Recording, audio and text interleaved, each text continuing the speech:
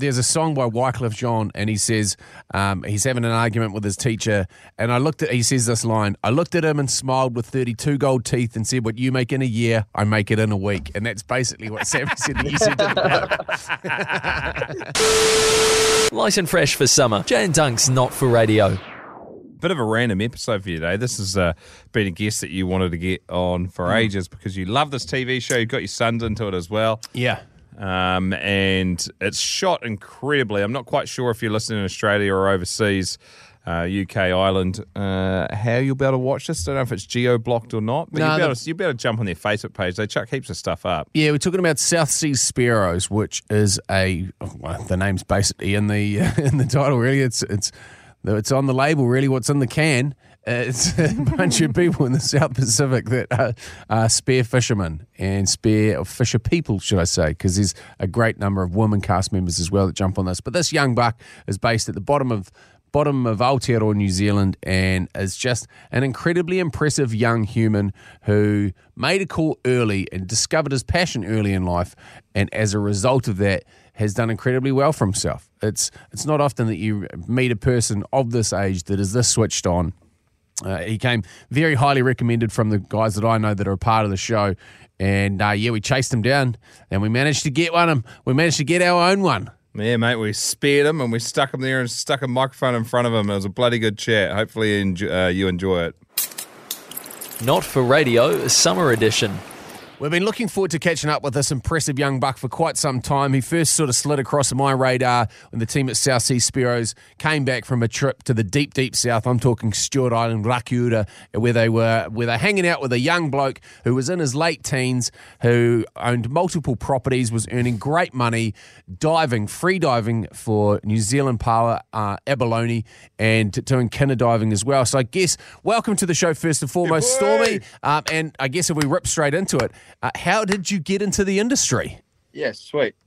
So basically, I started diving when I was 8 years old. Maybe I started. Grew up with family and stuff that did it, and then I was about 16, still in school, and we used to be a competitive swimmer, and I was, meant to go to a national meet, and then I was like, I want to go working, so I rang up a company called Can Do Fishing and said, look, can I get a job? And they're like, well, you're a bit young, and I was like, please give me a job. And I got one, and then went out on the holidays and made a bit of money. And I was like, bugger sport, I'm doing this for the rest of my life. So for those people that don't know, because there's people that listen to us from across the globe, heaps of the crew and all throughout the UK and all around the world, whereabouts is it that you sort of grew up, and where do you live now? I grew up in Stewart Island, which is the southernmost island of New Zealand, well, southernmost inhabited island. I've lived there my whole life. I still live there now. I'm 20 years old. How long has your family been on the island, and how many, I guess, even stats in and around Stewart Island? Because it's still one of the places, like, I pride myself on the number of places I've been to in New Zealand. I've pretty much surfed every single part of it. You haven't been there. And I've never been to Stewart Island. I've watched it so many times on the hunting shows. I'm just like, fuck, I've got to get there. Yeah. My family have lived on Stewart Island. So my granddad moved there in 1967, I think, to actually start power diving. He was one of the first ever commercial power divers down there. So I guess it sort of runs in my veins. What did Mum say when you were like, I'm going to leave school at 16 and go commercial diving? She's like, probably better than a meth habit. Well, I mean, she's just stoked that I want to do what, her family's always done. She's a little bit proud of it. But I actually stayed in school and dove a whole year while I was in school. So I still did school. Did what's called Gateway, which is like work experience. You're not supposed to get paid, but I did. And that's the whole yarn about how I made more money than my teachers. Yeah, this is a great yarn, and I mean, obviously, I'll probably add some JST to it as well, and Sammy probably embellished it a little bit because he loves the yarn as well. But there's a song by Wycliffe Jean, and he says he's having an argument with his teacher, and he says this line, I looked at him and smiled with 32 gold teeth and said, what you make in a year, I make it in a week. And that's basically what Sammy said that you said to the bloke. It's so good. I mean, I wish I could say that. But nah, I mean, a lot of them, they look down on it. Like, as I was, they're like, oh, you're wasting your mind. You should be going to university. And like, that was almost like fire to be like, bugger you guys. Like, I want to do well at this. And then, in that first year, I did make a lot more than what, they'd make. And I was, pretty happy about it. And I mean, from them telling me that I'm wasting my time to me doing better than someone with a university degree. So yeah, and at 19 years old, you'd already bought 2 houses, one on Stewart Island where you live, and then one back in Invercargill, which is like your getaway to the big smoke. Yeah, the getaway to the big smoke. Yeah, bro. Yeah, I have to. I'm actually currently in my Invercargill house now. I've been in Milford diving for 2 days. So I'm just a bit buggered, but I've come back. So what does it look like when you go diving? Because a lot of people, once again, if you were to watch the diving shows which come out of Australia, they have the same sort of, the longitudinal lines in which you dive, and they have the same problems of the big fucking grey-suited men with their sharp teeth who mistake you sometimes for seals, and you have a little bit of a tangle up, and that's nature. And sometimes when you hop into the water, you fucking slide to the bottom of the pecking order, and as a result of that, you can get tangled up. You're not allowed to. What are the rules and how you can collect that kaimawana, the power? We are all free diving, so that's all breath hold, no tanks or hooker or any sort of oxygen, which means it's a lot more like, there's a lot select few that can actually do well at it. It's quite a hard industry to get into. Like, you have to know people, I guess. I mean, I'm lucky. I've known my family and stuff, but to actually be good and make money also is a challenge, because it's very hard. Like, I've spent 12 hours in the water in a day once, like that's working the whole time. That's a long day. But yeah, we don't have that many problems with sharks either. Like, people always want to hype it up, but that's something I've never even seen a great white in the water. I'm not scared of them. They're there, but I don't want to publicize that. Oh, big great white's always around. Like, that's not what it's about, I don't reckon. They fucking know you're there as well, so they'll know exactly definitely what you're doing, and they're leaving you alone. So probably. What is your sort of your work time? Because I saw on South Sea Sparrows in particular that you were taking sort of you wear a watch, you wear a Garmin watch, which shows you how long you've been under for.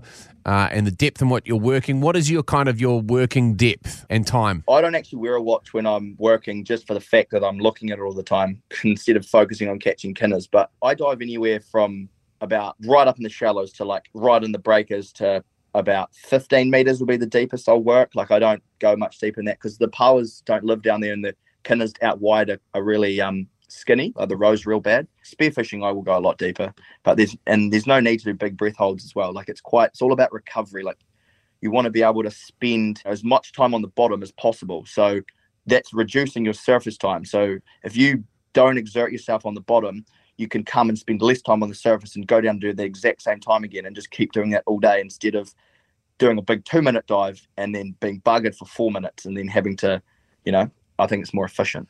And let's chat about the like the worksheet for the day. And on a good day, how many paua or abalone are you able to get in one session? My best day ever, I did when I was 17. I caught 1,050 kilos. Fuck kilos? Yeah. It's a fucking ton. Yeah, a ton. Yeah, I tonned up. Holy shit. And you haven't done that since. Do you now? I suppose at the ripe old age of 20, and you've been around. You're much wiser. Do you take some of those risks now that you just were like, that's just a 17-year-old mindset of I'm bulletproof? But in hindsight, that was probably a shit call on my behalf. Oh, I reckon I take more risks now, to be honest. The reason I've never caught that much is because usually, like, we have a lot of other divers, like there'll be like 3 people working in one dinghy, and it's quite hard to catch. Like, I was working by myself when I did that. It's a lot easier, but I do like 800 kilo days, 700 kilo days, quite a bit with Dwayne and a couple of the other boys. 500 kilos is about an average day. There's you mentioned Dwayne. He's another weapon, absolute superstar when it comes to probably a person that spent more time underwater than almost on top of it. Above it. Yeah. Well, you look at him and you don't look at him and you go, bloody, there's Israel Adesanya of the diving world, do you? But the reality is he is. It's so funny because like you look at his like physique and stuff, and you're like, this guy is like, he's a bit chubby. Well, not chubby, but like, he's not toned anyway. And like, you're like, oh, but then the guy gets in the water and he's just, it's something else, I tell you. Yeah. I've done a very minimal amount of spearing, and it's something that I definitely want to get into more, but she's pretty dinner bells for sharks in the Hauraki at the moment. But there was a bloke that I went diving with up north. He was probably in his late 50s. He was thumping piss and just chewing through probably a packet of rollies. Pulled himself into one of the most rubbish wetsuits I've ever seen. A mono mask, like one of the old oval, full scuba sleeve. One of those ones that pinches your nose, and basically no snorkel. And he had a rattly old spear gun, and he was doing sort of 4.5 minute breath holds. This bloke, and sitting there and pegged like a 36 kilo kingy. Far out. Holy shit. Yeah, that's impressive, man. That is insane. Yeah, it's amazing that some of those guys, no matter how rough they are, the carcasses and what they do to it, it's as soon as they get in the water, it just becomes second nature, and it's almost your mind is what's unraveling you when you're underwater more so than your actual physical ability. Oh, for sure, man. And it's like do something for so long, you can just automatically just switch, like riding a bike. I can pop a power, I can close my eyes and bloody pop the thing. I dream about it almost. It's weird. Who's buying all the power or the abalone? Because that's a shitload to be pulling out. And obviously, are you guys the only ones doing it, or is there a couple of other boats doing it? Nah, there's heaps of other boats. I'd say there'd be another 10 boats that do it as well. Wow. But they don't catch the tonnage that we catch. Like, Dwayne and I and our crew will catch probably majority, like probably a third of the whole fishery down here, something like that. In terms of obviously one of the shells is another byproduct of the fishery. It's used in jewellery and probably traditional art here in Aotearoa. What do you do with all of those? Because if you're pulling a ton, that's a shit ton of shells. Nowadays, because all the fish is live, we don't see the shells anymore. So they, the power goes still alive, gets sent to China. They used to shuck them and then they'd give the shell back to you. You could just either sell them to like a dealer that would buy them off you or keep them for whatever reason. So what are your plans? I mean, in terms of if you're looking into what does the stormy future look like? Does it mean that you're going to be still on the tools for another 20 odd years? Are you looking at diversifying it? I know that they're doing massive work in and around sort of regenerative carbon sequestration of certain seaweed types that are there as well, and those big line fisheries where you've got scallops running as well as mussels, and then cleaning the ocean up with different seaweeds. So is that of any interest to you at all, or are you just wanting to spend more time underwater and eventually become an Aquaman? Bro, I love diving too much to give it up. Like, I ultimately want to catch crayfish. Like, that is sort of like the end goal, buy a boat and go crayfishing. But while I'm young and still fit and healthy, I'll keep diving. And it's not even work. Like, I see it as like, it's fun. I go hang out with a bunch of my mates on a boat. We slam some beers, go catch some bloody powers. It's awesome. I was going to say, what is it like for people your age at the moment? They're just basically hitting their peak fuckwit stage in life where they just want to go out, make mistakes, drink as much as they can, work through as many women as they can, just be not great humans while they find their way in life. Have you just got a group of friends in and around you like Dwayne that are in the same industry that kind of don't mind a few tubes but realise that you can't be diving with a foggy head like that? Like your mates that could be turning up and working at a supermarket stacking shelves in between uni courses. Yeah, funny enough, all my mates. So I've got my boys, like my diving boys, we all, kick it together and stuff. But, as you said, they're a bit more they're all older than me, like, as I'm, 10 years younger than most of them. But I've got a lot of mates that also go to Otago Uni, and every chance I get, I'm up there making poor life decisions, as you said. Good on you. Mate, he's human. All about when you're 20. He's human. Yeah. Oh, good shit. Yeah. Still, mate, it's been absolutely epic chatting with you, and a hell of an insight to an industry that I didn't know a lot about. And you sound like an absolute weapon, bro. Yeah, we've got the link up to check you out on the Hyundai Country Calendar and the South Sea Sparrow app, where you went real wide to whatever the rock or whatever you call it down south. If you text Sparrow, Solander Island, yeah. Solander Island, that's it. That looks like absolutely Jurassic Park. If you text Sparrow, SPEARO to 3520, bounce you back the link where you can check it out and check out Stormy's work. It's impressive, and I guess probably an accolade to you as well. Like, I've never heard Shorzy or Sammy speak about anybody with the reverence in which they spoke about you, how hardworking you were, your desire to get the job done at a caliber at which most people can't perform at.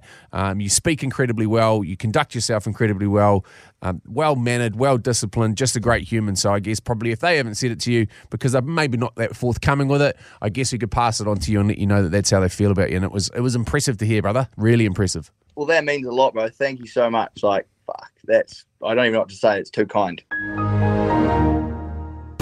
Well, everyone else has buggered off. We haven't. Jay and Dunk's summer of Not For Radio.